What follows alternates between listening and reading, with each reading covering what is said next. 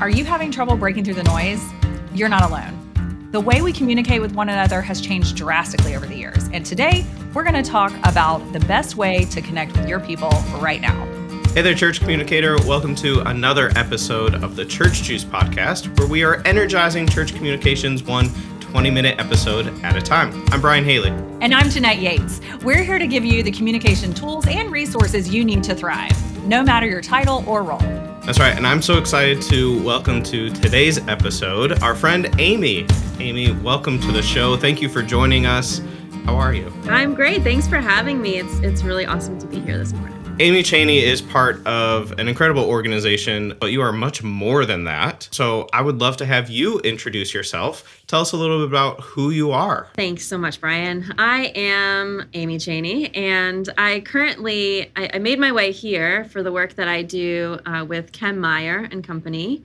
And Kem Meyer has been one of my heroes for a long, long time. She is the greatest church communications guru that I've ever met. Before I worked with her, I had quotes from her book, Less Chaos, Less Noise, on my church communications office walls.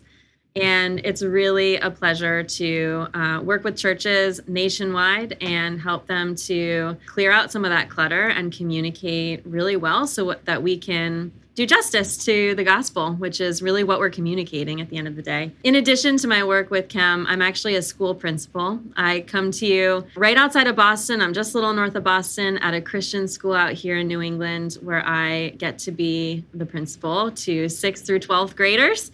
And I've also spent time as an educator, as a teacher. I've taught art, I've taught Spanish. I was a teaching pastor for several years.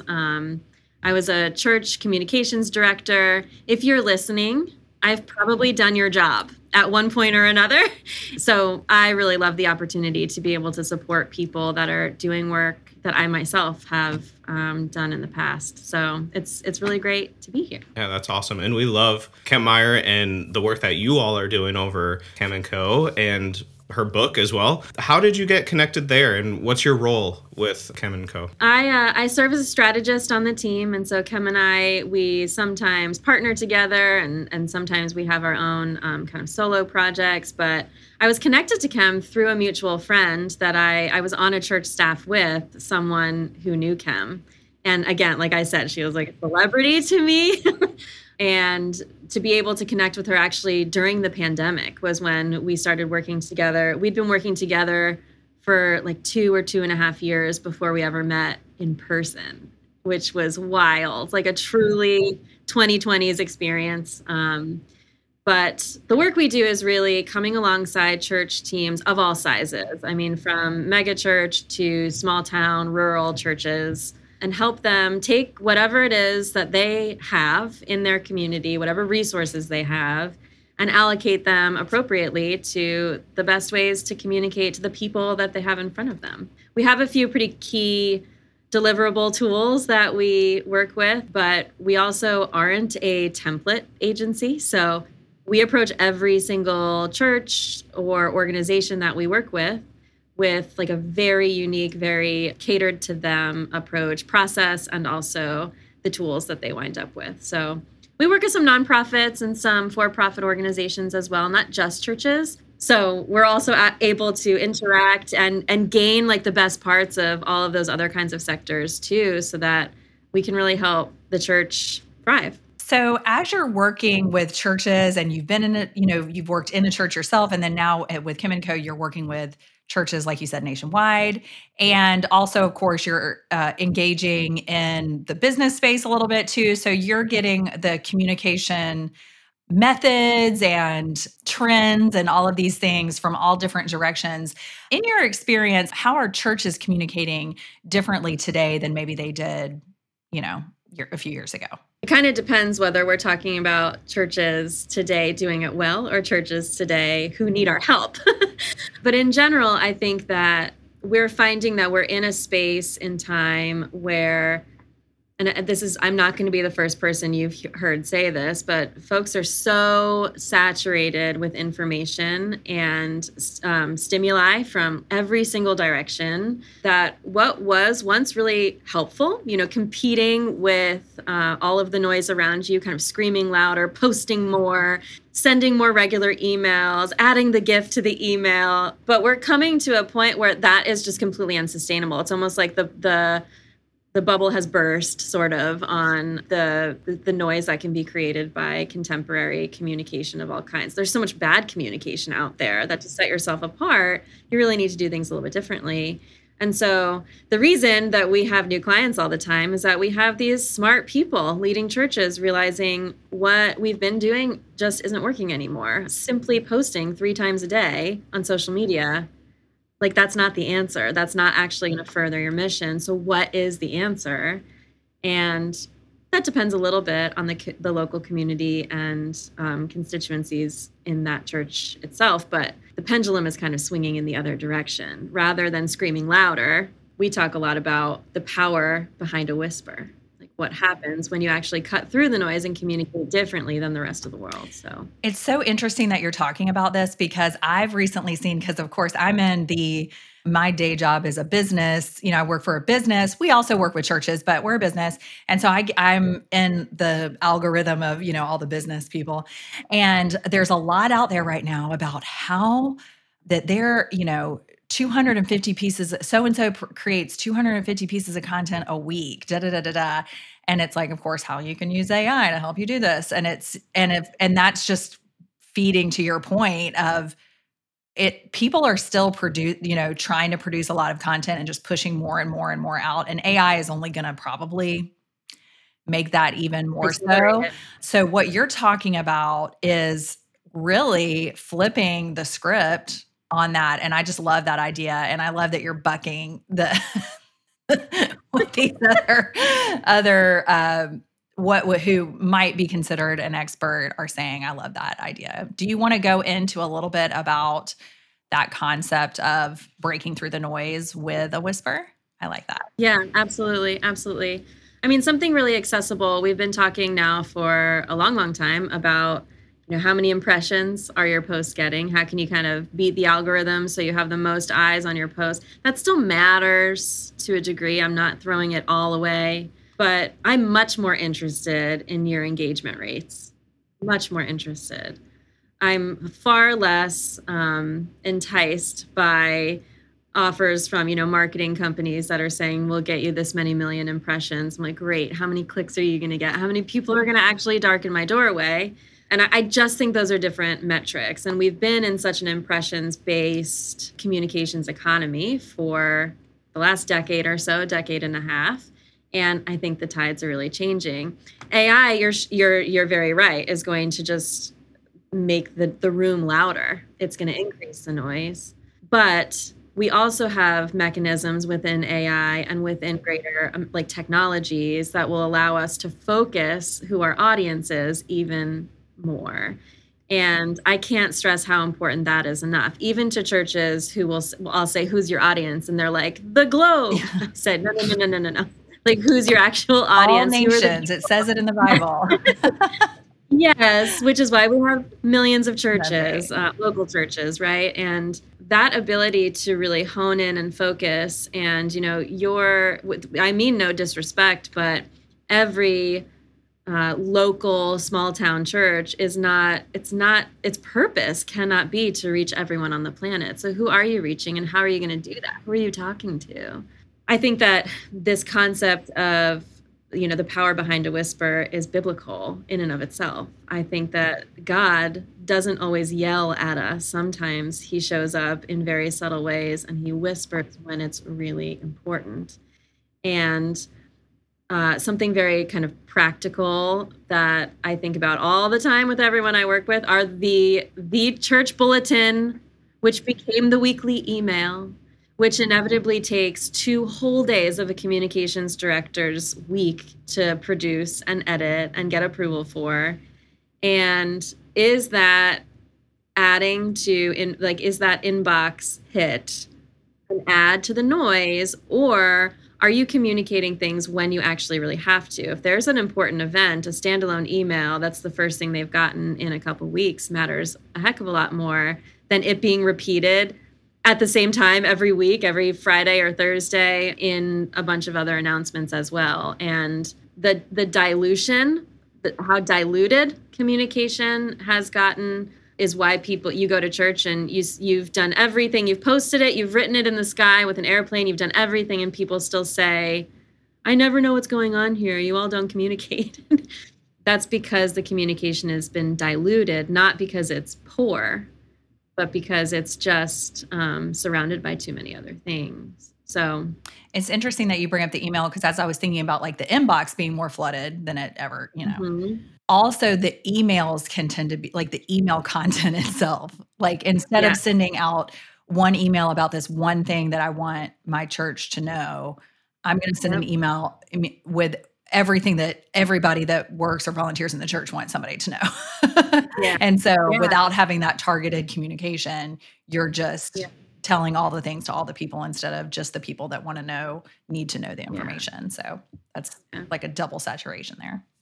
Yeah, we're overperforming. We could use to just take a deep breath and stop doing so many things.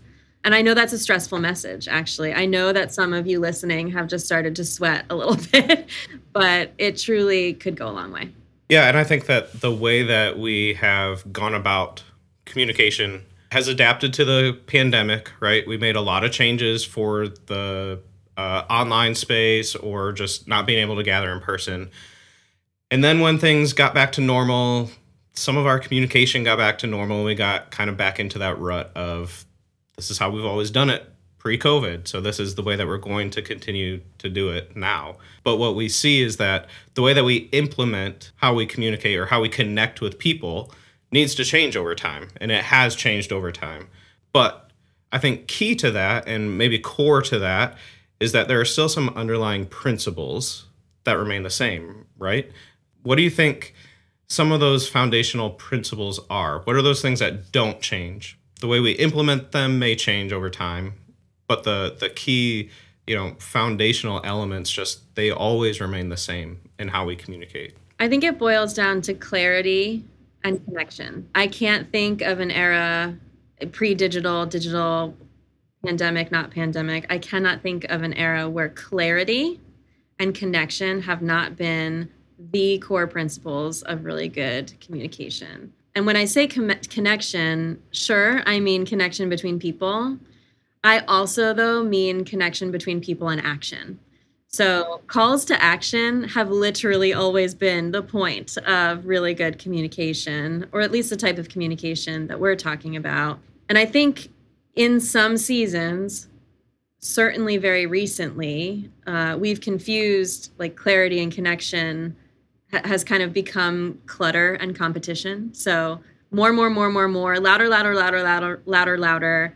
We want to look more like this church. We want to be better than this organization and how we communicate these things. We want to be bigger. We want to beat the algorithm. Clutter and competition are not the pillars of really good communication. Clarity and connection are and will always be. And I don't think you can have all of them at one time. You can't be clear and also cluttered. And you can't be competitive and also connecting people in the right kind of gospel-centered way, certainly in church communication. I'm pretty confident I won't go back on that someday. As you were saying that, I was thinking about that connecting, not only like connect people to the call to action so they will actually do it, like making sure the post itself points people to the call to action. So that's one way to connect. But then you talked about connecting people just how are we connecting with people? And I think one of the ways we break through the noise, and I know that you agree because this is something I've seen you talk about in other areas, is in a space, especially in emails and social media and things like that, where it's all about there's a disconnection, there's disgruntled, there's dividing. In a place where we show up with empathy is, I think, something that would stand out. So can you talk a little bit more about the message of using empathy or the process of using empathy in your message just a little bit? I know that's not on our list, Brian, but I just wanted her to give her a little chance. Yeah, no, absolutely, absolutely. And I'll say something about it and then give you actually a really, really practical, like do it tomorrow kind of a shift you can be making, particularly in social media strategy. Empathy, I think, comes across as a very like mushy, fuzzy, lovey word to some people. But empathy is essential in creating clarity as well as connection. What you need to say to get a message across to somebody varies based on who you're talking to. If you're making a post for parents, you're going to use a different tone than if you're making a post for middle schoolers.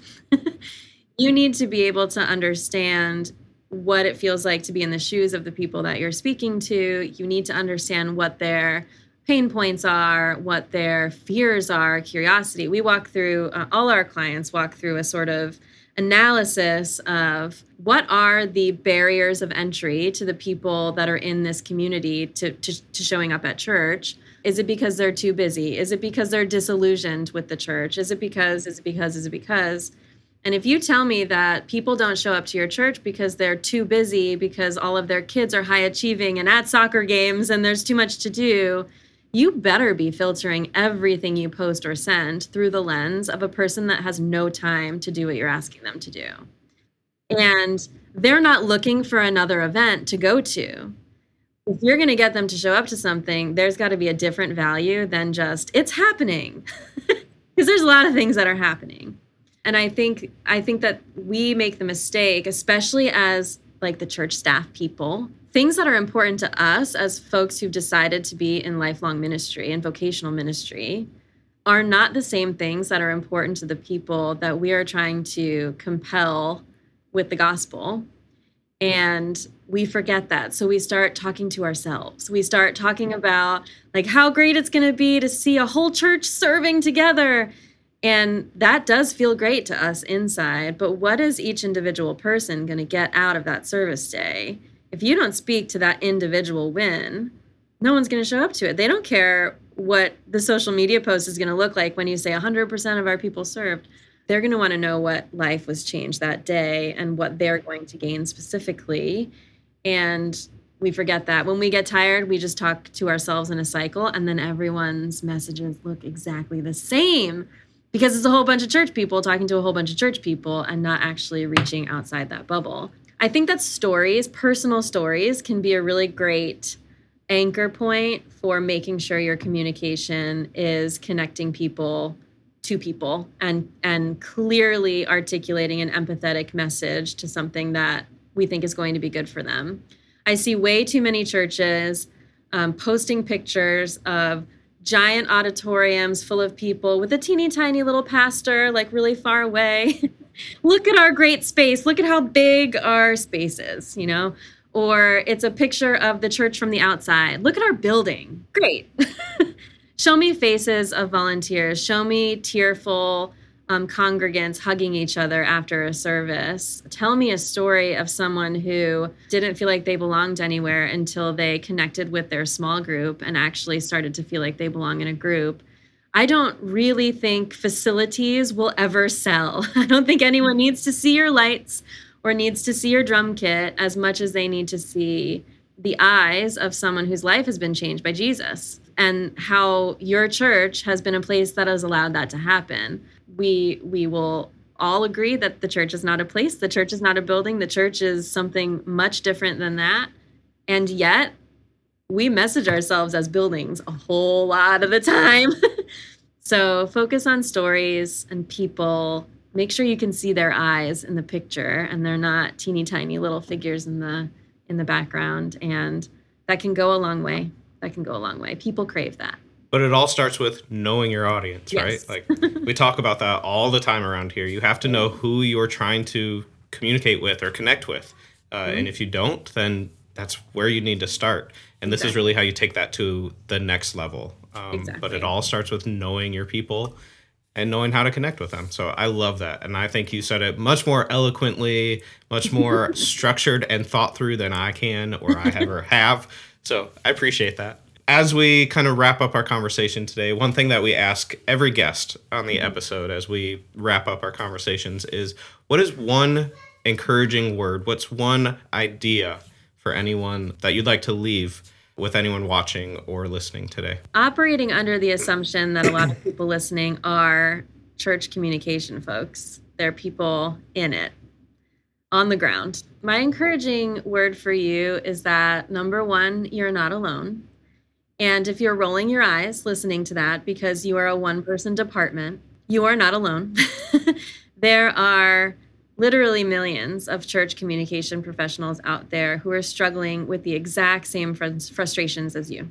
No one ever communicates anything. I never know where to find stuff, where, it's your blood, sweat, and tears that are going into making sure people know. Your role is built to live in that tension and hold things together. And that takes courage, it takes resilience, it takes persistence, it takes a very special kind of person. But you're not alone, no matter how much it feels that way. Personally, we work with dozens and dozens of churches and church communication professionals a year with Chem & Co. And I promise you, we've done the math. This is a hard position to be in, and you can do it. And if you ever need any support, you can reach out. So we offer free, 30-minute consult calls, and just love connecting with church leaders and communications professionals across the nation. Is it okay if I share our website? Yeah, my next question was going to be, how do people connect with you? So go for it. So if you go to kemmeyer.com, that's KEMMEYER.com, you'll find a bright orange button that says Let's Chat. And if you fill out that form, again, we offer free 30-minute consults with folks, and be happy to sort of iterate or commiserate and remind you of that encouragement in real time if that's helpful to you. You're doing good work, it matters, and you're not alone. Thank you, Amy.